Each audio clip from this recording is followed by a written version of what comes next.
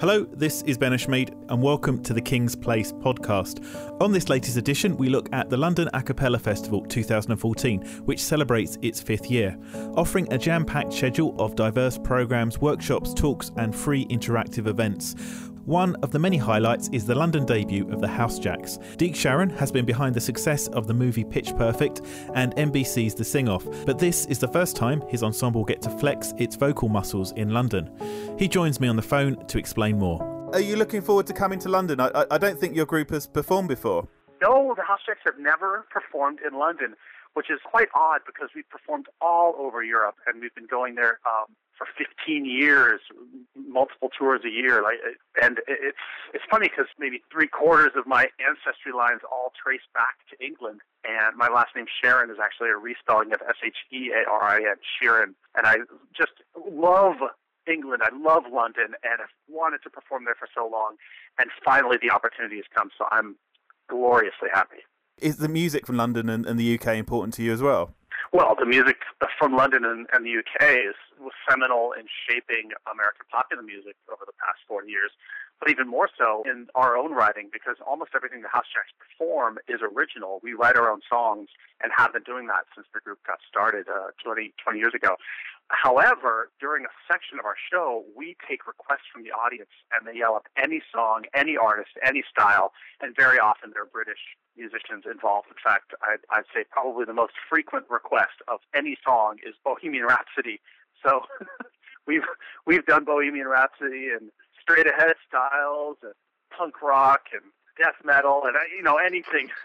So yes, I would say that England has had quite the impact on our career.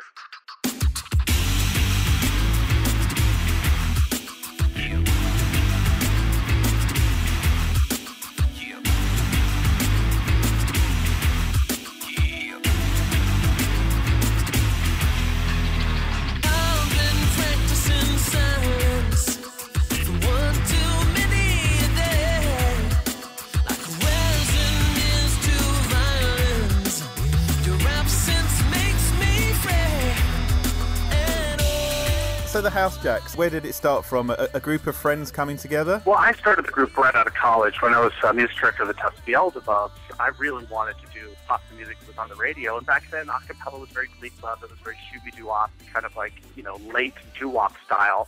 And there was a particular song, In Your Eyes by Peter Gabriel, that I loved, and I saw it just climbing back up the charts. I knew it was going to be a huge hit. And there was just no way I could arrange this song that would make any sense for a kind of a traditional 4-part male collegiate a cappella group. So I was going to the New England Conservatory of Music at the time. I pulled out some orchestral staff paper and really started scoring the voices as instruments. It turned out I had 5 different people doing different vocal percussion lines and overlaying voices like strings and synthesizers, and 14 guys in the group, 14-part arrangement. And the rest really is history. The college a cappella world started following that style of music. And when I graduated, I wanted to create a professional group that would really do the same thing with a designated vocal percussionist and really be a rock band without instruments. And the rest is, as they say, Aka history. We've been going strong and have a lot of fun. And there are many, many groups around the world now that have a vocal drummer in their lineup.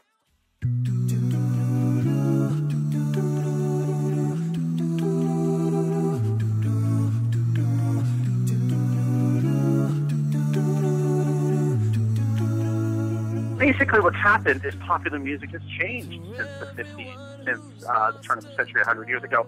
Bottom line, a cappella has been, first of all, it was the earliest music, and ever since it has been running in parallel to different forms and styles of music all the way through. You look at madrigals, some of them were sacred, but some were secular, and they were very bawdy back in the Renaissance. You look at barbershop music around the late 1800s and early 1900s in America, and these were guys. It started actually as an African-American tradition, and they were just improvising 4-part harmony around popular songs of the day. You look at the doo-wop tradition around the 50s and 60s in America, and those were guys standing on the street corner, writing songs, jamming on songs, making up harmony in a place with good acoustics, and then often those groups were grabbed and put in the music studio and instruments added. So when we're looking at contemporary a cappella now, it's really the same thing that's been happening throughout music history. The only difference is the style of music has changed, and rhythm and percussion has become so central, so instrumental, if you'll forgive the pun, to what's going on in popular music. So for an a cappella group to properly replicate many of the things that are going on in popular music that's on the radio, you're going to want to use your voice in non-traditional ways, and the most obvious of those ends up being vocal percussion. But frankly, when you hear someone singing a vocal bass line nowadays, it's very much informed by an electric bass. When you hear the background textures, it's not just vocal percussion, but it's all of the parts that are influenced by and driven to sound like and create the textures of current popular music with instruments. Is that the most fun thing to do, or the hardest thing to do? Well, I would say the hardest thing to do in a 5-part a cappella group is to be singing one of those background parts where you're jumping around, you're singing low fifths with the bass to create these kind of low power chords, and then you jump up and you sing a high trio thing in consort with the lead vocal, and then you jump back to a synthesizer part, and then you're singing some trumpets and horns. But by the same token, often vocal percussionists are doing a cool combination of straight-ahead beatboxing and drumming and buzzing their lips to create low tones and singing a little inner line that's happening, or, tagging down on the fifth of the chord. And you'll see in the house jacks, we have not one but 2 different guys who are world-class vocal percussionists who both switch off and doing percussion in the background parts, singing lead vocals, and while they're beatboxing, doing some cool, intricate vocal lines and extended vocal techniques at the same time. Have you ever had someone who sort of come up to you and said, "Where's the tape recorder?" Because I'm sure that to a lot of people, it sounds you're producing are virtually impossible. Not only nowadays, it's actually much better, because with Pitch Perfect, with the Sing Off, with Glee, people are beginning to get the idea, like, wow, people are really making these sounds with their voices. But when we got started 20 years ago, we'd have fans who would go stand by the soundboard the entire show, waiting for like a secret button to be pushed. Like, this can't be real. And like after the show, going backstage and peeking behind curtains to make sure they're like, okay, where's the drum set, or where's this big electronic box that must be triggering all these sounds, which of course always made us laugh. And we're glad now that people better understand what's going on in contemporary a cappella and with our music, so they're able to sit back, relax, and just enjoy the music. Summertime,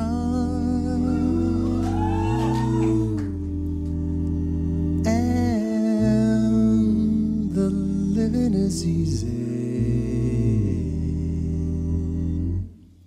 The fish are jumping.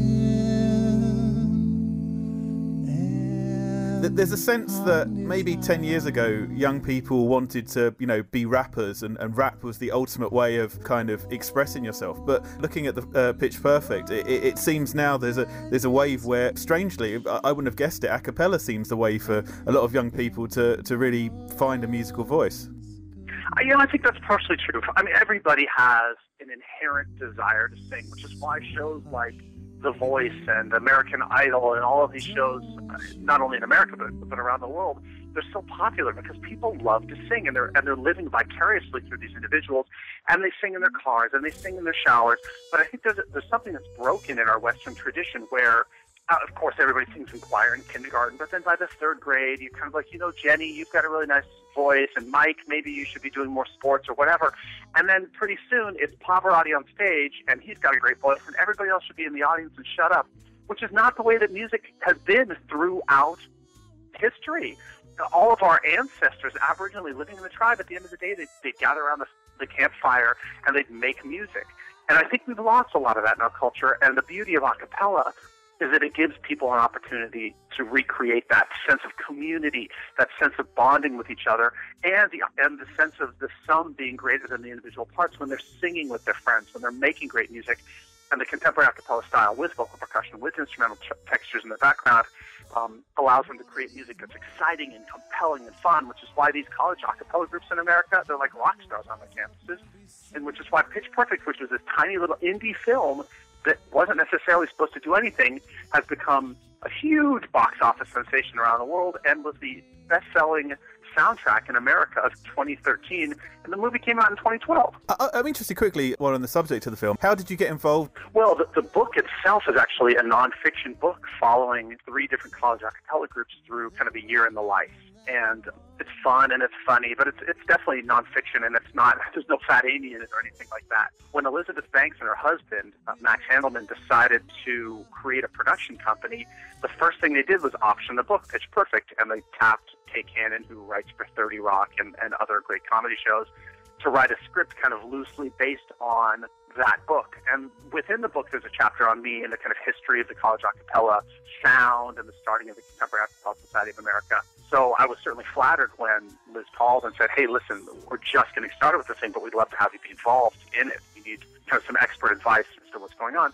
And the first conversation I had with her was basically to say, listen, I know first and foremost you're making a comedy movie, so it has to be funny. But at the same time, at the end of the movie, if you're not cheering for the Barden Bellas and the audience isn't out of their seat loving this music and really impressed with what they're doing, the movie won't work. It'll all fall apart. So basically, we'll both be able to make fun of this a cappella and at the same time celebrate how awesome it is, which I think we did in the movie. Well, one of the things you're involved in at King's Place, you'll be running a workshop. I'm interested to know, do you reassure them that you don't have to be pitch perfect? The fact of the matter is, there are about 3 tone-deaf people on the planet. I mean, obviously, if you're mute or you're deaf, you're not going to be able to sing a cappella. And people who are tone-deaf actually can't differentiate between different pitches. So when they're asking a question, it wouldn't go up at the end, but they would kind of talk like this, like a robot, and have no tone to their voice and pitch. Everybody who says they're tone-deaf is not tone-deaf. They're just not experienced at singing in harmony, which isn't necessarily easy, but it's the same as basketball. Imagine handing somebody a round ball and saying, throw this ball and get it through that hoop up ahead of you. If they've never done that before, it's going to take them a little bit of practice before they're able to do it with any regularity, but everybody can do it. And not everybody's going to be Michael Jordan, but that doesn't mean that they can't have fun playing basketball on a Saturday with their friends. A cappella is really the same thing. And that usually gives them all an opportunity to kind of breathe a sigh of relief, because there's so much almost fetishism towards perfectionism in our society and culture, when in fact the best music and the best art really is almost about imperfection. It embraces the human experience, which never is perfect, and the emotionality that comes with somebody really opening up. Do you still get surprised at the reaction that a performance can have with a member of the audience? Of course, and it happens after every single show. People will come up and say, "I've never experienced anything like this," or "This is the most fun I've had all year," or my husband and I have been going through a really hard time, and we came together and we just laughed and we had fun, and you touched us, and this meant so much to us. And a cappella is just not as popular as huge rock bands and unbelievable, super produced performances, and yet if we're able to move people a little bit in their lives, make their lives better, and enrich them in some way, that's really what performing's all about. And so that's why I continue to get up on stage. What have you got planned for the show in London? Well, what we're going to do is we're going to try to take the audience on a journey. We really do focus on our own original music, but stylistically our music can be very different. So we'll have one song that'll sound like an 80s rock tune, and another song that feels like a bossa nova, and another tune that's a heartfelt ballad, and then another song that's a power rock song. And then we'll open it up to the audience and say, basically, what do you want to hear? And let them kind of steer where the show goes. And at the same time, the energy within the House Jacks, we're very much, there's almost kind of like a Rat Pack vibe between us.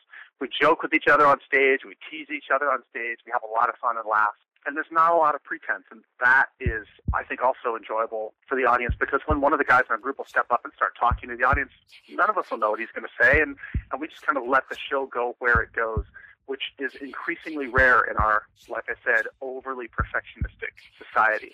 It's one of the things a cappella does well, just kind of being real. Regrets collect like old friends. Are you looking forward to the 5th year of this festival, this celebration of voices? It's pretty special.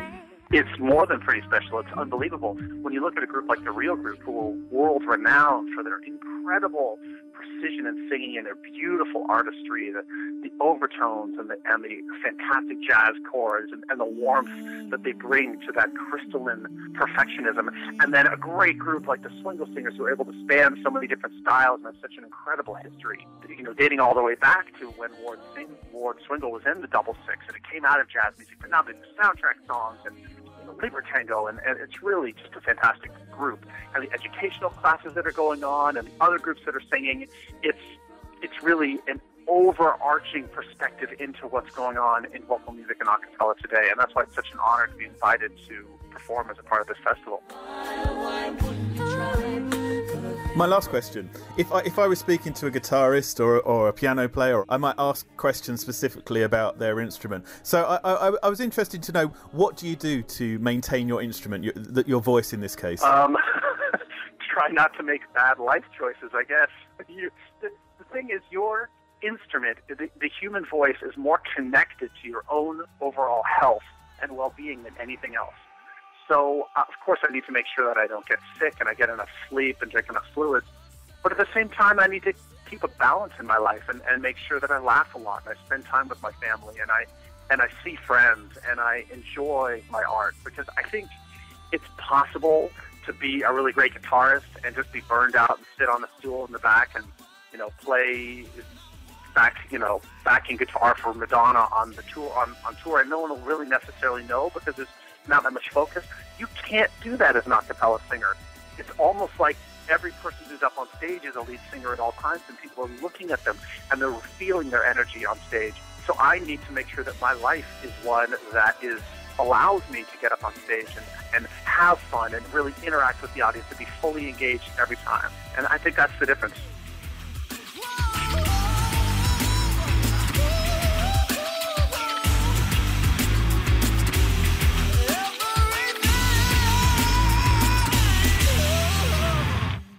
The House Jacks play Hall 2 on Thursday the 23rd of January at 7:30 and 9pm. Deke will also host a Pitch Perfect Unpicked workshop on Saturday the 25th of January at 11:30am. The rest of the festival features the likes of The Real Group, The Songmen, Slicks and the event co-creators, the legendary Swingle Singers. I'm Ben Eshmade and you've been listening to a King's Place podcast. For more details about these events and ticket links, please visit kingsplace.co.uk/LACF 2014. That's kingsplace.co.uk/LACF 2014. Thanks for listening.